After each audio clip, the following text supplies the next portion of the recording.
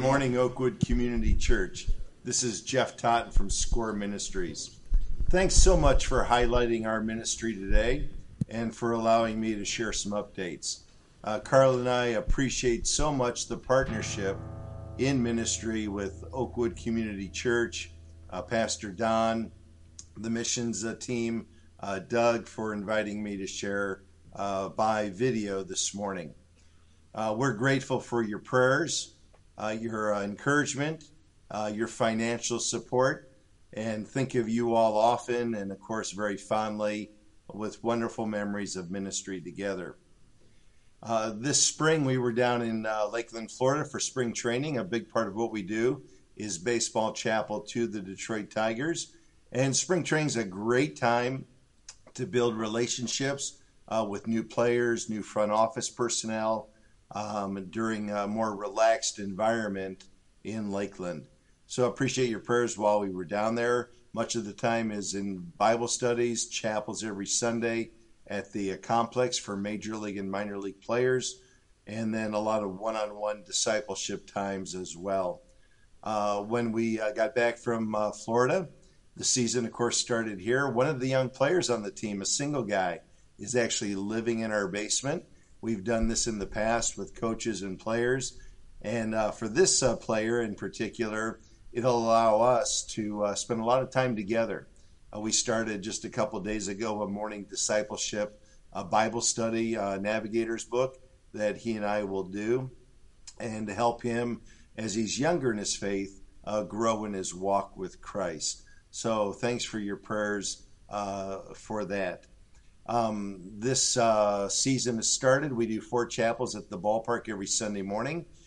We were down there Easter Sunday morning to begin this year, doing a chapel for stadium workers, one for the visiting team, whoever's in town, one for the Tigers, and then one with the umpires as well. We'll continue that throughout the year. We'll do Bible studies away from the ballpark and also try to build relationships with those who don't know Christ in order to have a chance to share the gospel with them.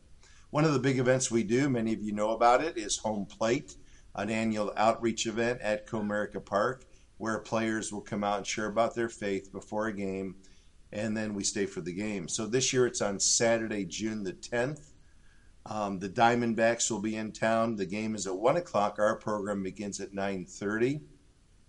Some of the guys sharing this year are on the Tiger side, Matt Boyd, Kerry Carpenter, Will Vest, Michael Lorenzen, and then a former Tiger is a coach with the Diamondbacks, Damian Easley. So we hope to have Damian share.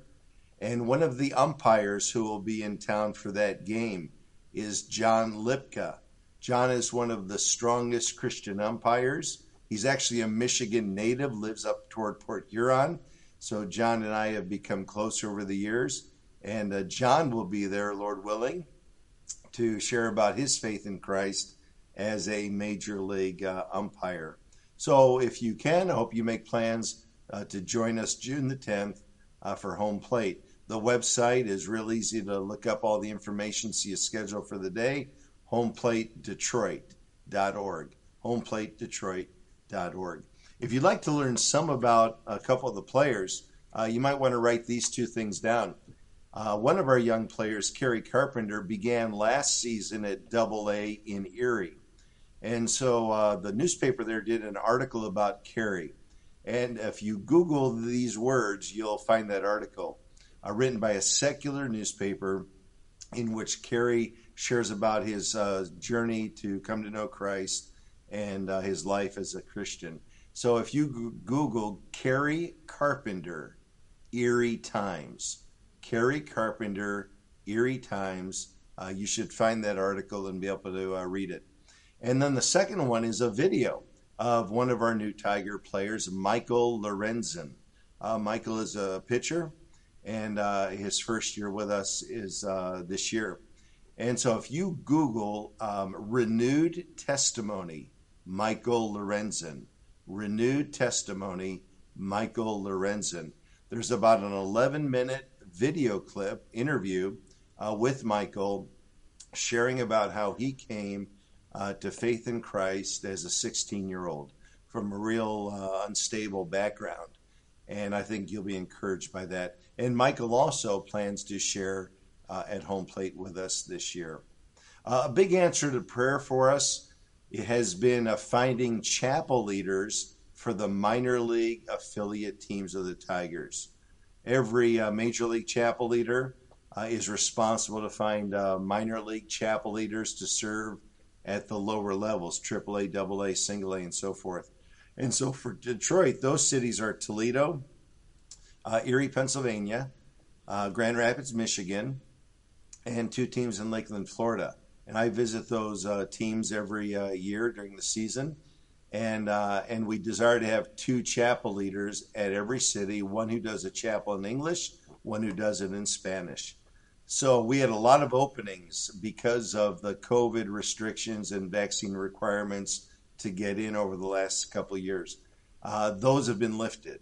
So we have 5 brand new guys that God has brought to serve as chapel leaders, 3 new ones in Lakeland because there's 2 teams down there, and then 2 new guys over in Grand Rapids. So we have 2 openings left for Spanish chapel leaders, 1 in Toledo and 1 in Erie. So it's an answer to prayer that those have been filled as they have, and then we're praying just for these final 2 spots to be filled as well. So I appreciate your prayers for that. Thanks so much again for all you do in partnership with us. We love you and appreciate your ministry so much, praying that God continues to bless just in wonderful ways there at Oakwood Community Church. God bless you. We love you. Have a great day. Well, good morning, everybody. It's great to have an opportunity to bring our different missionaries in front of you to get to know what they're doing. And certainly the connection that we have with Jeff Totten is a great opportunity to continue that. Glad that he brought up some things to praise in their ministry. And he also has a couple prayer requests. And rather than just bringing that before you, I'd ask you to join me, and we'll actually pray through some of these.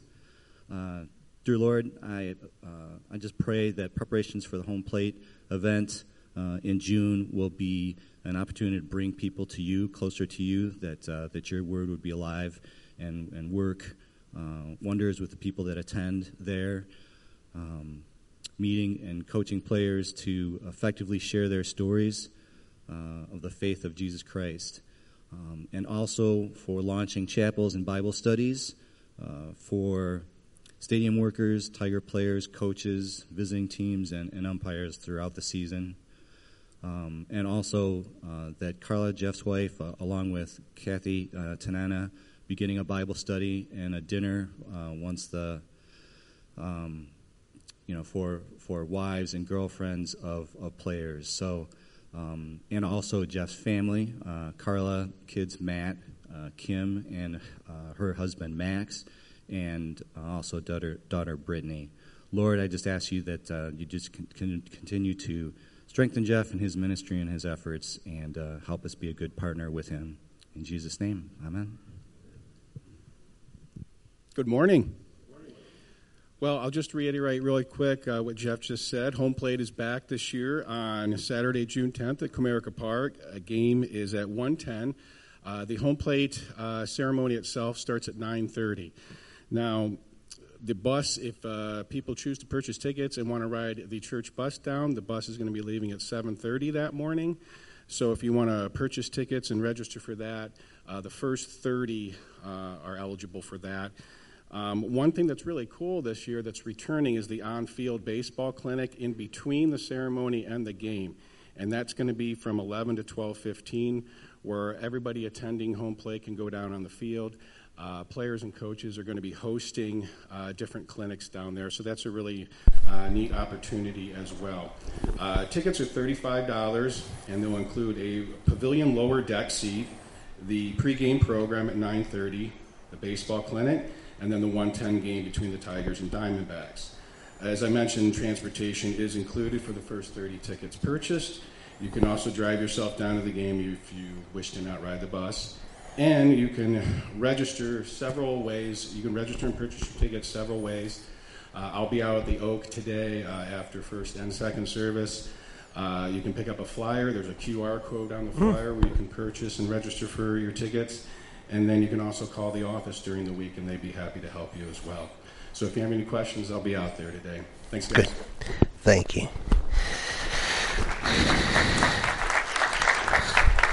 Thank you, guys. If they register online, they want to ride the bus, they got to let the office know, though, right? Or sign up. Somehow we got to make sure that happens. So, yeah, we got to make sure that we know those first 30 people. I don't want to have 60 first 30 people. So, we want to make sure that happens. Hope you can come. Hope you can join us for that. I actually was one of those minor league chaplains. I got to do that for baseball, and that was a fun time in my life. Minor league back then was in Battle Creek, and I had a team there and enjoyed that ministry with the guys. It is a great ministry. The ministry Jeff has with so many people, players and umpires. He really is doing a lot. And these guys are at a pivotal point in their life. This is where they're making decisions for their future. All right. Who closed the tomb? From week to week, I'm like, what? Who's going around the church fixing things? I saw the tomb was closed. I'm like, we're singing Because He Lives, and the tomb was closed. So I had to open the tomb. Let me just say, my preferred method would be the tomb stays open, okay? We don't put Jesus back in there and lock him up, okay? So let's keep the tomb open.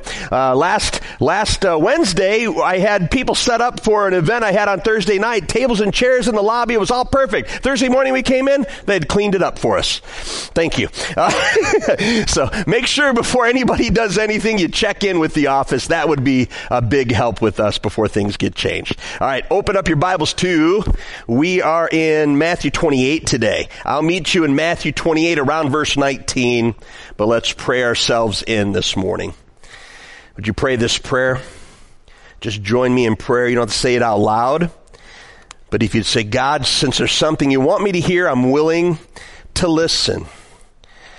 God, since there's something you want me to hear, I am willing to listen. And God, I pray that you'd be glorified, everyone hearing this would be edified, and that Satan would be horrified. And we pray this in Jesus' name. Amen. All right, we're in the last week of Easter, the implications of Easter. We had originally started talking about 1 Corinthians 15, 3 through 4, where Paul lets us know that above all things, most important is the gospel, that Christ died for sins, was buried, and rose again. That's the gospel of Jesus Christ. And today we're in Matthew 28, and the last of our series through all of Easter. Ended up being 5 messages because we included Good Friday there. And let me just walk you through where we started. The snake and sin. We talked about the original sin in the garden in Genesis 3. The approach was surprising and subtle. The strategy involved conversation, controversy. Conversation led to doubt and desire. The result was collaboration and catastrophe. So that's where when we're talking about implications of Easter, what is the so that Jesus died? The so that is that he conquered sin and death once and for all. We move from there to the snake and the Savior, and this is where we talked about on Good Friday. God sent his son Jesus to be our Savior. Jesus was both fully human and fully divine. Jesus was never injected with that venom of sin, so he was divine and human, but he didn't have a sin nature because he wasn't born from man, he was born from God. And so he never had that venom of sin. However, he died on the cross, a sinless man, in our place, with our sinfulness. And the death of Jesus was our propitiation, which means a sacrifice that appeases God's just judgment for our sinfulness. That's what Good Friday was about. We remember the cross and the sacrifice. Then on Easter morning, we talked about the Savior and salvation. The resurrection proved that Jesus was divine. The resurrection proved Christ's power to forgive sin. The resurrection revealed Christ's power over death. The resurrection defeated God's enemy. And then last week we talked about my salvation and my sin. Since Jesus died for sin and conquered sin and death once and for all, how come I still sin? What's my sin problem? Well, we learned that killing sin is the result and evidence of my salvation, and killing sin is the effect, not the cause of my salvation. No one tries to stop sinning in order to come to God. You can't do anything on your own. It is a result of actually being saved that we begin the process of killing sin in our own life. Remember the quote? Be killing sin, or it'll be killing you. That's about sin in our lives, which finally brings us to today. Today's big idea is I must proclaim the gospel with the goal of making Christ-like disciples who multiply Christ-like disciples. Implications of Easter. We know that Jesus died for our sins. We know that because of him we can have life.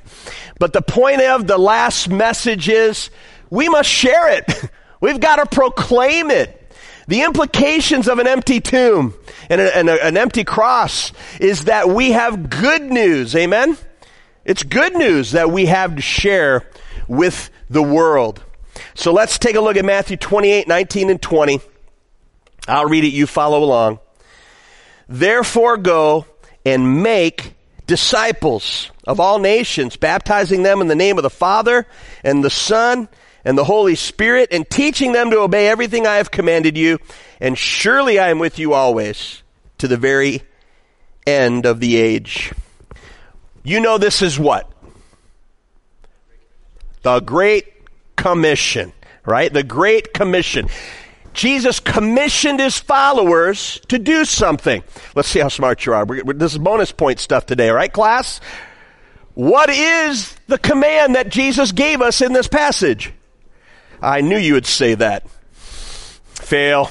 Go back to class. We got to learn this. The command is not go. I know that's been used forever. Every missions conference from 1960 through 1990, that was the message. Go! We got to go! Going is no duh.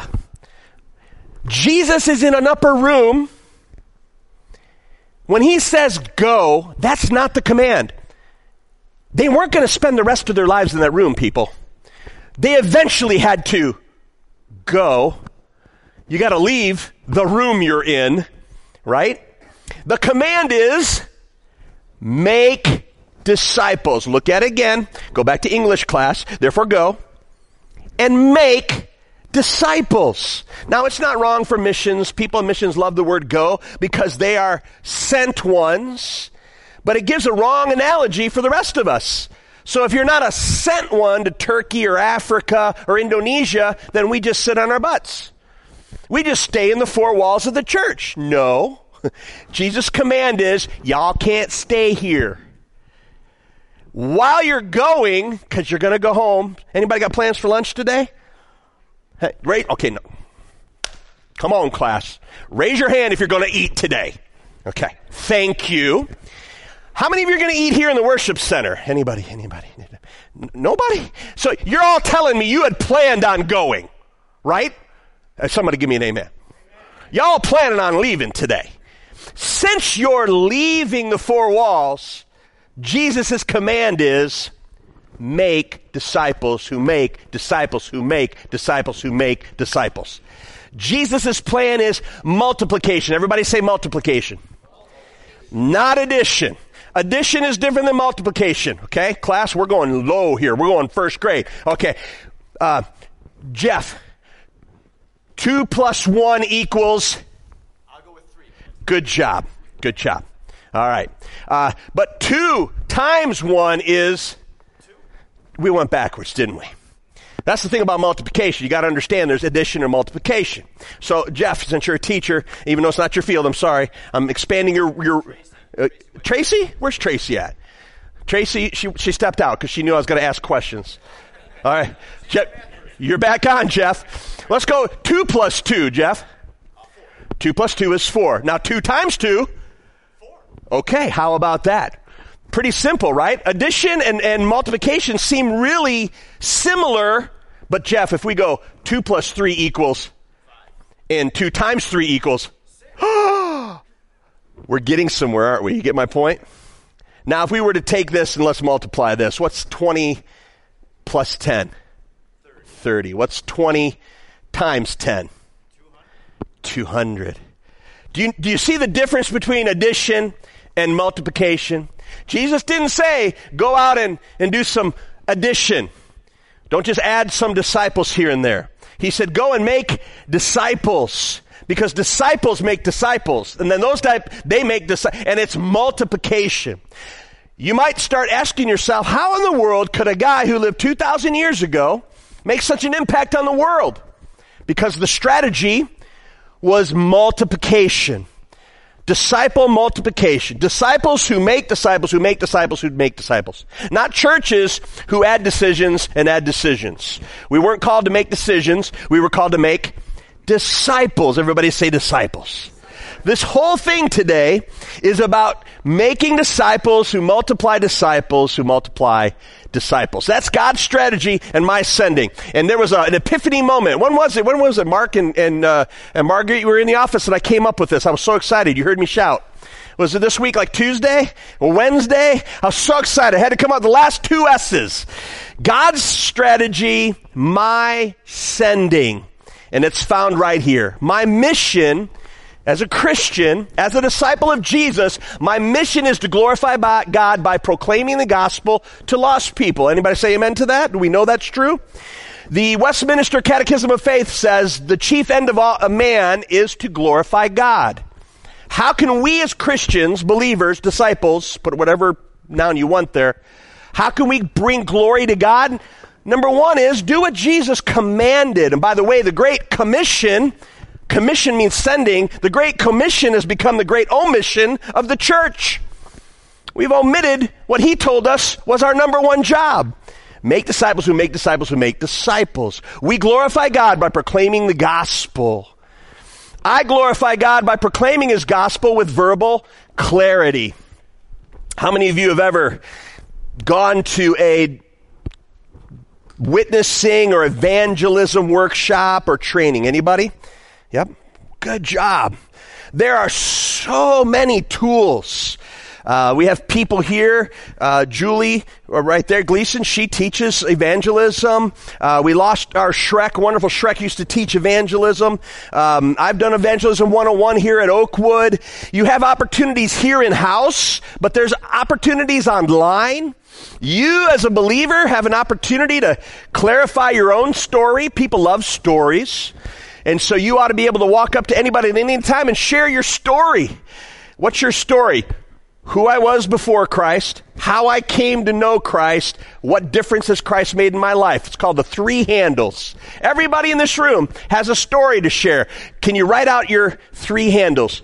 6 paragraphs at the most, 2 paragraphs for each. My life before Christ, my life when I met Christ, and my life since knowing Christ. That's your story to tell. I glorify God by proclaiming his gospel with verbal clarity. And lastly, I glorify God by proclaiming his gospel to all people.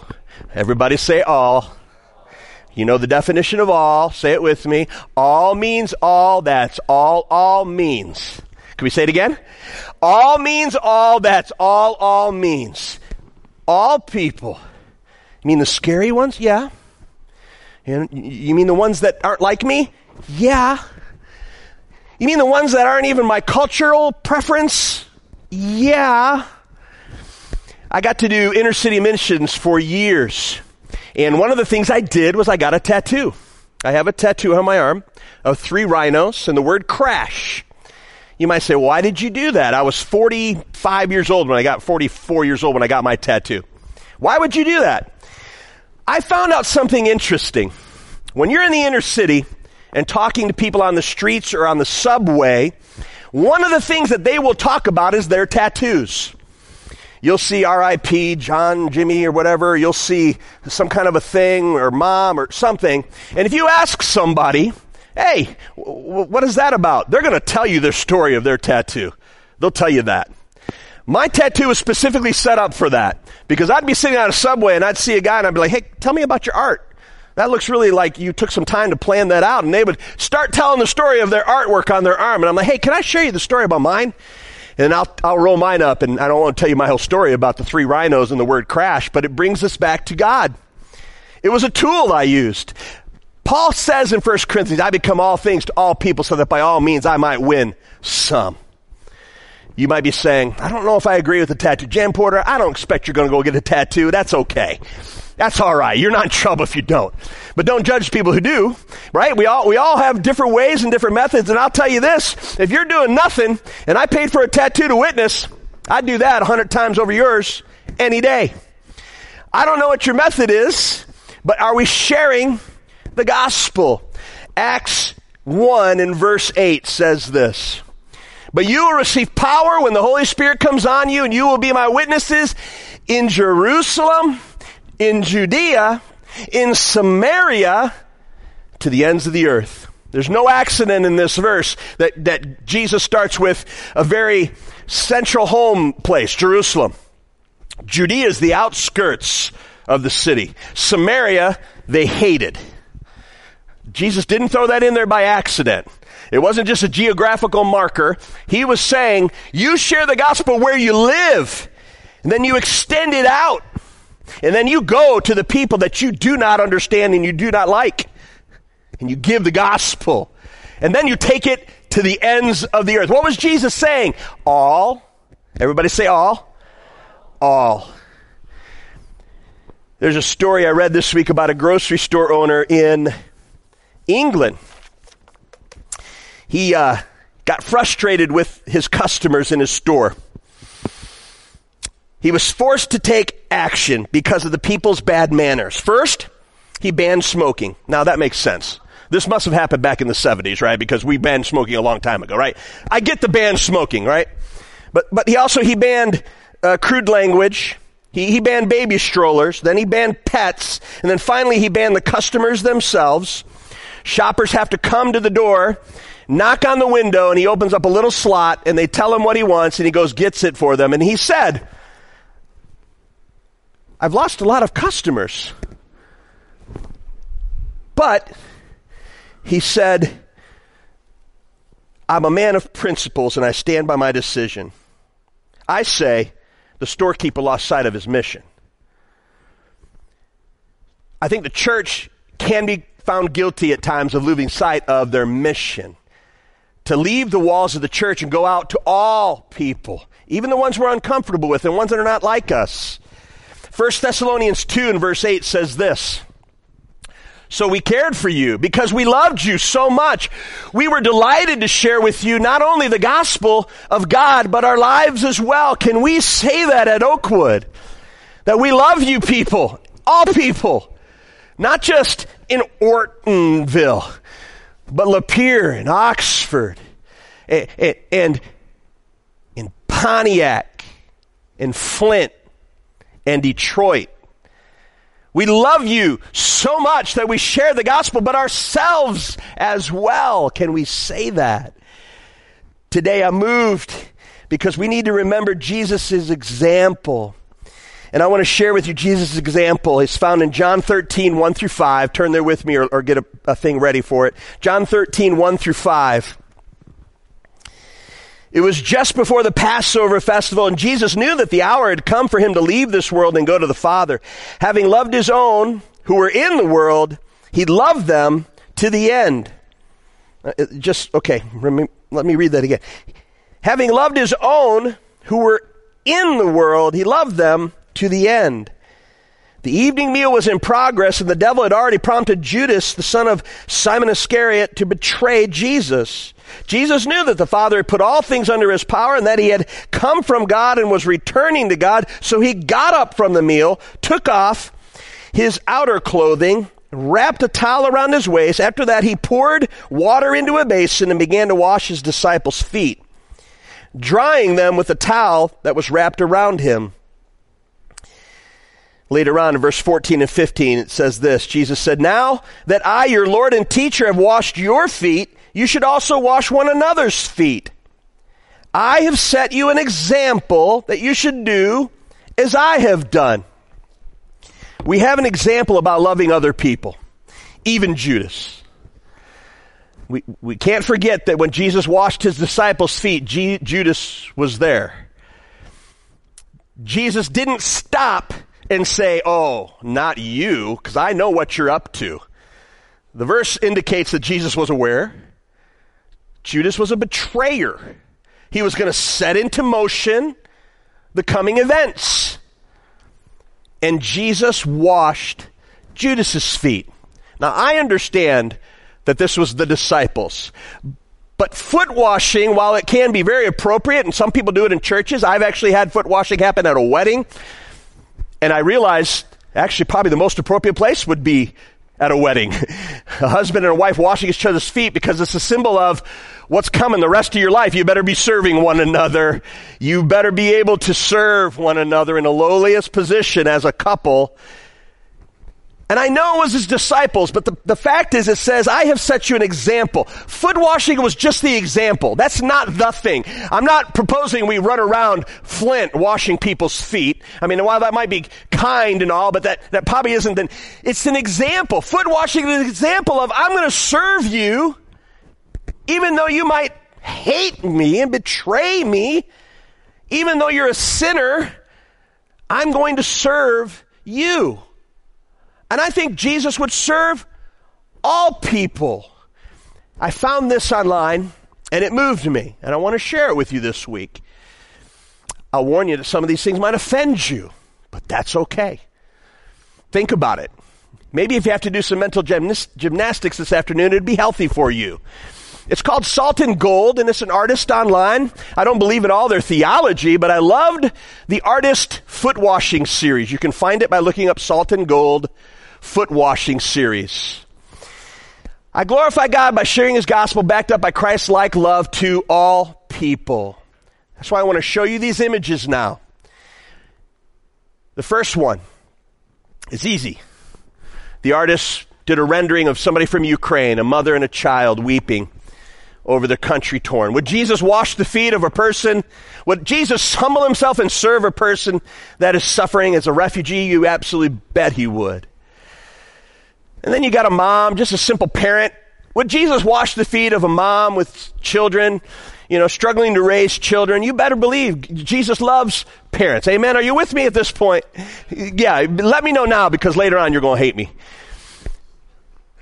Would Jesus wash the foot of a child? You bet. We have no issue. We're like, yeah, this is cute. Some people are already saying, Salt and Gold. I want to get this picture and I'll frame this at my house. That's great. Yeah. Would Jesus wash the feet of a little child? You betcha. What about the person who's struggling with anxiety? Would Jesus wash the foot of a person who's struggling mentally? Yeah, I know he would. And I know he'd come around the basin and put his arms around them. What about the person in straight out depression? Yeah, Jesus would care. He would serve and he'd love the person that's going through very hard times. What about that frontline worker who struggled through COVID and worked hours beyond belief and had the marks in their face from the mask wearing and all the things? Yeah, Jesus would serve that person and love that person. What about justice? Our country's struggling over the thought of police officers, and I don't want to get in political conversations with you today, but my point is simply this, Jesus would serve the law officer and love them. What about that person from a different culture, maybe even a different, something that you, like skateboarding. Skateboarders, man, they skateboard downtown and they break rules and sometimes they leave trash. But Jesus,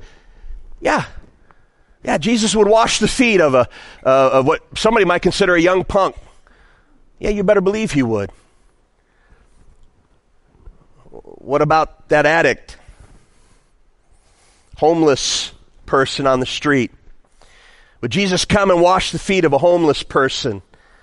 Yeah, he would serve them. He would love them. What about the prisoner? A few weeks ago, Wally Rose was here, and Wally talked about his ministry, serving in the jails. Would Jesus serve a person who is incarcerated? You bet he would. He would humble himself. He would get down on his knee. He would wash the feet of somebody who was in prison. The alcoholic in addiction, I know he would. I know he would go to them. How do I know this? Because the Bible is full of stories of people who had a mess of a life. And Jesus went to them and he loved them. We know that people with leprosy, he didn't just care for them, he touched them, which leprosy was a very communicable disease. And Jesus, went and touched even people with communicable diseases, because he cared enough for them. Here's my point. Are you following me? It wasn't just the disciples. It wasn't just because they were his favorite people. He gave us an example of how we as believers move forward, how we should love other people. He said, as I do, you should do too. This is one of my favorite images. Would Jesus wash the foot of the Pope? Yeah, he would. You're like, wait a second, we have disagreements. I don't know. There's a lot of things we have disagreements about in life. We don't have to come to exact agreement before we love one another and serve other people, do we? No. No, I think Jesus would wash the foot of the Pope. Matter of fact, Jesus actually said, unless you have me wash you. The fact is, the high as you can get in religion, you're not saved unless Jesus cleanses you. All religion needs Jesus. Gay pride. Would Jesus wash the foot of a person who's in a different lifestyle? Yes, he would. Would we reach out in love? Presidents. Would Jesus wash the foot of an American president? Yeah, he would. But I don't agree. Our goal is to get rid of people in office and pastors who don't agree. I've read the book. Ex-presidents. Would Jesus wash the foot of former presidents? Yeah, he would. He would. My point is this morning, I love the foot washing series simply because it makes you think. And here's the key. My key this morning about sharing the gospel and this imagery is, it doesn't matter who's in the seat. It matters who's washing the feet. Can I say it one more time? And when I'm done, somebody give me an amen. It doesn't matter who's in the seat. It matters who's washing the feet. Amen. Amen. And that means we, as disciples of Jesus, must do as Jesus did. So we must take the message to everyone. Everyone. God's strategy in my sending, my mission is to glorify God by making Christ-like disciples who love God and one another. Matthew 22:37 through 40.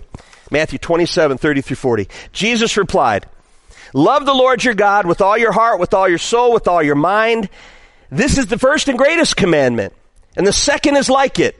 Love your neighbor as yourself. All the law and the prophets hang on these two commands. Now, some of you are probably getting ready to shoot me an email to really challenge my theology about those pictures on the screen and how Jesus only did his disciples' feet and blah, blah, blah. But this verse here doesn't give you a caveat. Love your neighbor as yourself. Is your neighbor a believer? That's great. Is your neighbor a Muslim? Doesn't matter. Is your neighbor gay? It doesn't matter. Is your neighbor an addict? It doesn't matter. We love our neighbor. How do you love people? What's the most loving thing you could do? Give the gospel to all people. Tell people that there's forgiveness in Jesus. And then love them selflessly. Share the word, but show them the life. And lavish love on all people at all times. This is called the Great Commandment. We've already talked about the Great Commission. Now we're talking about the Great Commandment. And the Great Commandment can be boiled up into two words twice. Love God, love people. Love God, love people. That's the center of the mark. That's the bullseye. If you want to know, how do I hit God's target? What is the bullseye that God set for all believers? It's this verse. Love God, love people. It's the center of the mark. How do we do that? We share the gospel, the good news with all people. And we love them.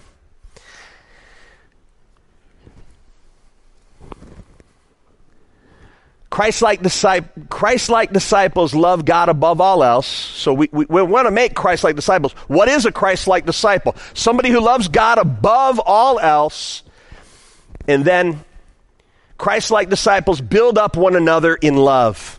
Building up people in love. Colossians 3:12 through 13 says this, therefore, as God's chosen people, holy and dearly loved, clothe yourself with compassion, kindness, humility, gentleness, and patience. Bear with each other and forgive one another. If any of you has a grievance against someone, forgive as the Lord forgave you. The scripture is full of how we ought to love inside the church. We love God, love people. We love God, and then we build one another up. That's God's strategy in my sending. Thirdly and lastly, my mission is to glorify God by making Christ-like disciples who multiply Christ-like disciples. So we need to set our heart on making disciples. We share the gospel with the goal of that person becoming a Christ-like disciple. What is a Christ-like disciple? Somebody who loves God and loves people. That's our goal. That's our target. It's everybody else's target. Somebody who loves God and loves people with everything they've got. So our mission is to glorify God by making Christ-like disciples who multiply Christ-like disciples. Let's look at 2 Timothy 2:2 because I love this, to the fourth generation. See if you can see it. And the things you have heard me say in the presence of many witnesses, entrust to reliable people who will also be qualified to teach others. What we see in this one verse is the multiplication strategy played out. Paul gave the word to Timothy. Timothy gave the word to reliable men, faithful men, and those faithful men shared it with other people. Do you see 4 generations here? This is multiplication. This is multiplication, simply and true. Paul to Timothy, Timothy to faithful people who he taught, and faithful people to people they taught. The word begins to multiply. So Jeff, this is not 1 plus 1 plus 1 plus 1, because that would be 4. This is 4 times 4 times 4, or as many of those faithful men there are, right? We're at least 16 people in this verse. Can we agree to that? I'm not great at math. I know that. I went to a Christian school. But as far as I can tell, we're not just 4 people here. We are 4 generations of sharing with people. I see at least 16, but maybe hundreds, because that's how Jesus left us. He didn't leave us to say, add people to the faith. No, multiply people to the faith. How do you do that? By multiplying disciples who multiply disciples who multiply disciples. Multiplication. This is God's strategy. And this is my sending. The conclusion is simply this. I am to glorify God by proclaiming God's gospel and making Christ-like disciples who multiply Christ-like disciples. That's our calling. That's our calling. And we need to be passionate about our calling. We need to make time. You have to make time, or life will take time. Life will take time away from you if you just let life happen. So we must make time to share the gospel with people. Who can I share? Well, start with your neighbors, Jerusalem. Start with your coworkers, Judea. Start with opportunities to share in hard areas of people that aren't like you. Last Sunday night, I was disappointed. We put out word that we wanted to talk to parents about a missions trip we're taking to Chicago, a place dear in my heart. I've done missions trips to Chicago over 12 times. It's near and dear to my heart. I think I counted 5 families that were represented at the meeting. And I understand. I watch the news too. And, everybody's seen what's happening in Chicago, right? We're not going downtown Chicago. We're going into Cicero. It's a whole other country for inner city people. Inner city people live their lives in a 4-block radius. They really don't wander that far out. And we're going nowhere near South Chicago. We're not going anywhere near Lakeshore Drive. And I told the parents that were at that meeting, if you ask me if I can guarantee your children's safety, I would say absolutely not, because I can't guarantee their safety at their high school. But if you ask me, is it worth going to Cicero to share the gospel with people from a Latino culture? I'd say absolutely. Every time I love it. Every time I love sharing the gospel with little kids on the streets in Cicero. I love doing that. But Pastor Don, some of them might be illegals. I guarantee you many of them are. You would go and love an illegal alien? Yeah. Yeah, absolutely. Yeah. If they have breath and a heartbeat, they need Jesus. Can we agree to that? Amen? And if I have the gospel and the good news and I can go and I can share it, I should share it with all men. I guess I could just wrap it up by just saying, I think I've taught you as clearly as I could today. Christ-like disciples do as Jesus did. And Jesus came so that the world, no caveats there, no brackets, and except for, no, so that the world could be saved. I'm picking on Europe today. My closing illustration is about in Britain. There's a British bus company I read about received complaints because their drivers were speeding past lines of up to 30 people waiting for the bus. They're driving right past them. The company defended its drivers, stating, it's impossible for the drivers to keep their timetable if they have to keep stopping for passengers. And I'm not making this up. The company also commented, get rid of the people and the system runs fine. Careful. Careful. I know you're outraged, but I am too. Get rid of the people and the church works really well.